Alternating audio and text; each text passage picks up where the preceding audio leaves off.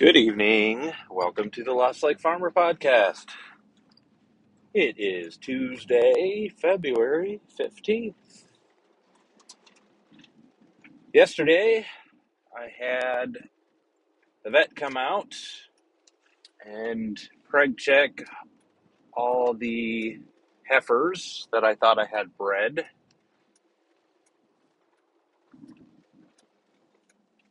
And as well as 2 cows.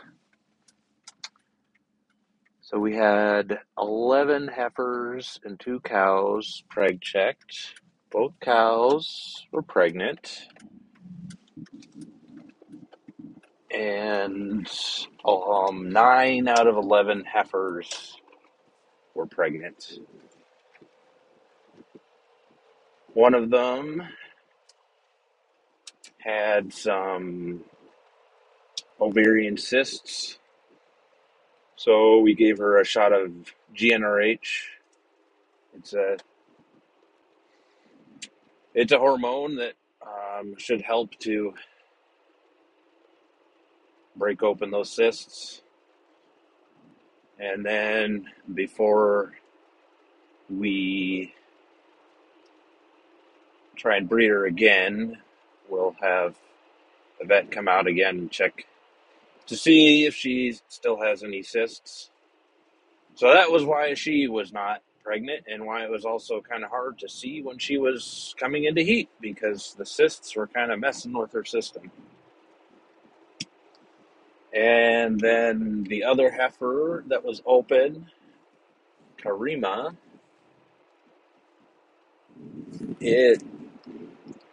her uterus was kind of soft, which the vet said told her that it was likely she had been pregnant within the last 30 days probably, but lost the calf.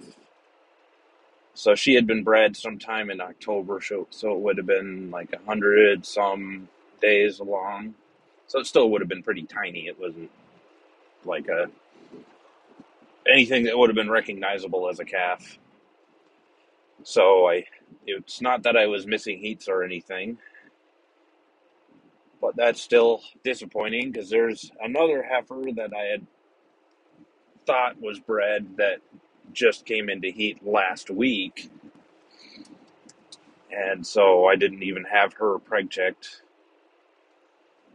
Fatima is her name. And one of the first calf heifers in the milking group, Halime,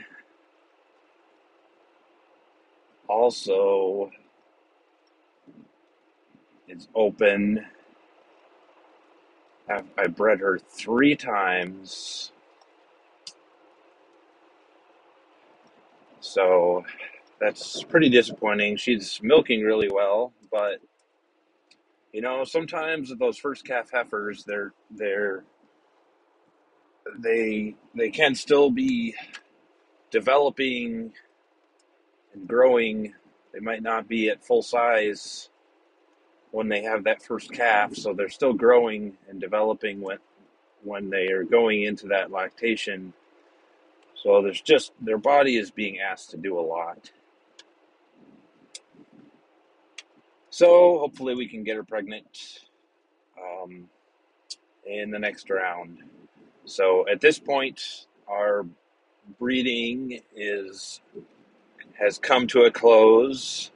I guess what I call the 2021 breeding season, which goes into the end of January 2022, because I breed from the 1st of June through the 31st of January.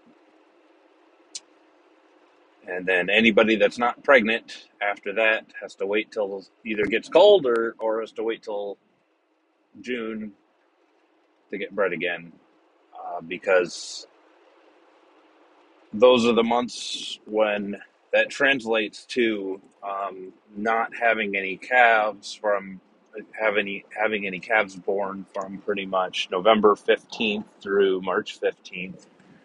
So by doing that, I'm avoiding winter calving. because those are really the only calf health issues that we've had are with calves, kind of in the first 2 or 3 days. Really, it's the first hour. If you don't catch them right away if it's really cold and windy out and they're wet, um, it's just they don't do very well. They need to get dry.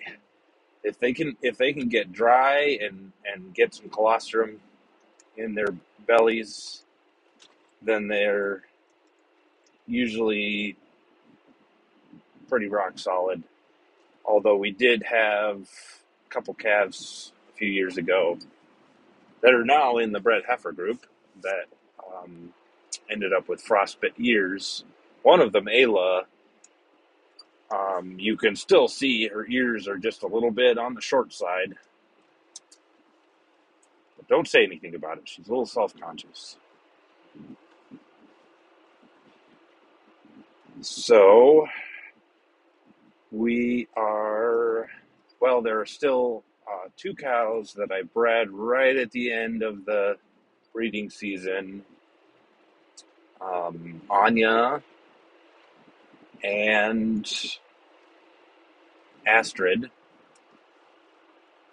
who I'm waiting to see if they cycle again. I guess they're due to cycle on like the February 23rd or 24th, something like that.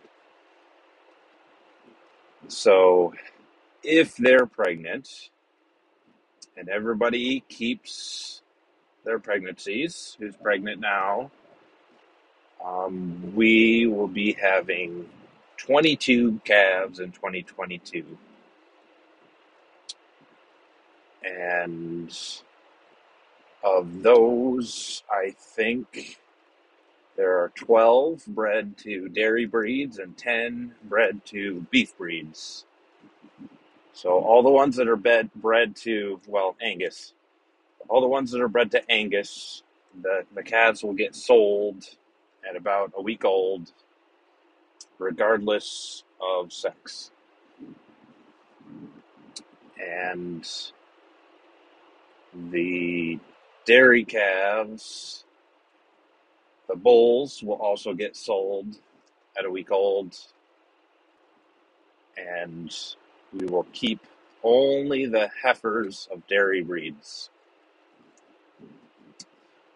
So with those numbers, we would theoretically, if we have 50% heifers, we would have 6 replacement heifers in that calf crop, which would be exactly what I need, really. But it's possible we won't have that many, or it's possible we'll have more. The other thing it got me thinking about, just because it's so much work getting all these cows bred with artificial insemination, between monitoring heats, trying to catch them, and breeding them, especially in the heifers, and especially once they're out on pasture, because to bring them up to breed, it's just like I pretty much have to, set up a bunch of lanes and have, depending where they are, and bring up the whole group. And it just takes a lot of extra time. And really I should be monitoring heats, going out to watch for heats at least twice a day, and standing there and observing for a good 10-15 minutes. And I'd also prefer to put heat detectors on, so if I don't catch one, then I can see that heat detector turned red. But I have to get them up to the chute to get the heat detector on as well. So that's another reason why I haven't done that sometimes. So what I'm considering Probably not for this year, but maybe next year or maybe at the end of this year. Who knows? I'm just kind of starting to consider it, is getting a small, relatively small calving ease beef bull that would breed all of the heifers, and then all of the cows that are not bred past a certain point in the fall. So I don't know when that would be, that I would move the bull from the heifers into the cows, and then the bull can sort of clean up all the ones that are kind of at the tail end of the breeding season. But the reason, there are a number of reasons I haven't wanted to have a bull. The first is safety. Bulls are big, aggressive animals, and even if they're a docile bull, a lot of the times when people get injured or killed by bulls, it's a bull that was docile until it wasn't. Or a bull that is docile but then wants to play and doesn't realize how fragile humans are. Um, so there's that safety aspect, and just, anytime I'm out in the pasture, having to watch my back and worry about the bull, because I wouldn't feel comfortable turning my back on a bull when I'm in the pasture. And then the other aspect is fencing, bull-proof fencing. So making sure, if I guess if the heifer group is, say, over at orchards at our other summer pasture where we often keep the heifers for the summer, I guess that the bull wouldn't get out, wouldn't breed any of our milk cows unintentionally while he's over there with the heifers. But I would have to make sure I wouldn't be able to put any of the younger heifers that are still too small to breed in that group. Or if the group that's getting bred is at the home farm, then I would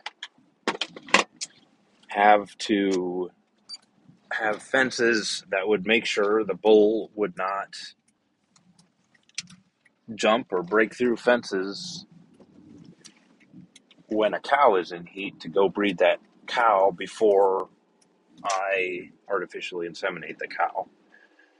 And then there's the whole non-breeding season. Where do you put the bull then? You have to have a separate pen to keep the bull in, and it has to be very sturdy so that that bull can't break out of there. And then the third aspect is feeding a bull year round.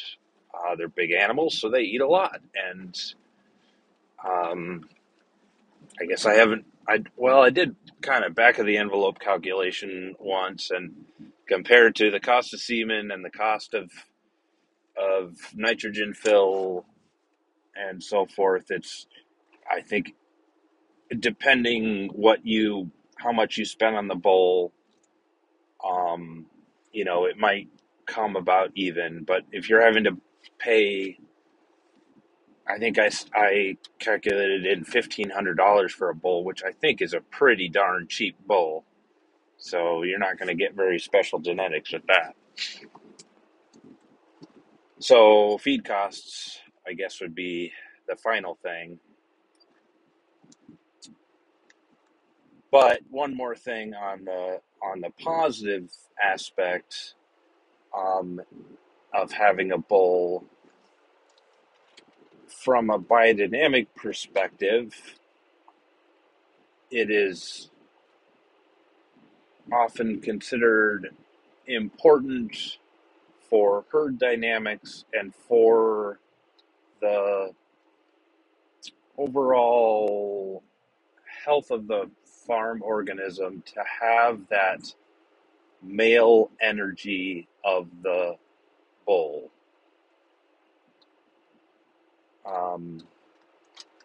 And I do admit it would change a lot. And I haven't been, I guess one of the farms I was on in Germany had, I know two of the farms did. One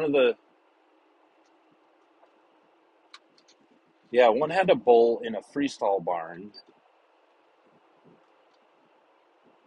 and another one, he had a bull that was in a stanchion barn, and I don't feel like the bull, I'm trying to remember, so long ago. The bull was only there he got rid of the bull during the year I was there. And I remember him in the winter, he had his own stanchion in a spot kind of away from the cows. And when he wanted to breed a cow, he would heat detect, and then he would let the cow and the bull out into the loafing area for like half an hour. The bull would do what he needed to do, and then he would put them back in their stanchions. So a very hands-on approach to breeding. But I don't remember the bull being out on pasture. So I don't know if that was because the bull wasn't there during the pasture season when I was there, or if the bull stayed in the barn all the time. So at any rate, I don't have a lot of experience with working with bulls or with bull energy. I've done, been on farms with bulls. There was a beef bull on our farm when I was a kid. Zeus, I think he was a Hereford bull. And before that, we had a borrowed bull that was smaller. He was called Curly, and he was really friendly. Don't remember what breed he was. But at any rate, my experience with bulls is limited, and I have been wary. And I guess the other reason I haven't wanted to have a bull is because of wanting to kind of bring in different kinds of genetics that I wouldn't necessarily be able to buy. The quality of dairy genetics I wouldn't be able to buy in a dairy bull. And I wouldn't be able to bring in the variety that I'm bringing. So those are my thoughts on bulls and my results on pregnancies and the outlook for calving 2022. First cow is due on March 25th. That is Gerhild, and she is dry now. That's enough for tonight. Have a good evening.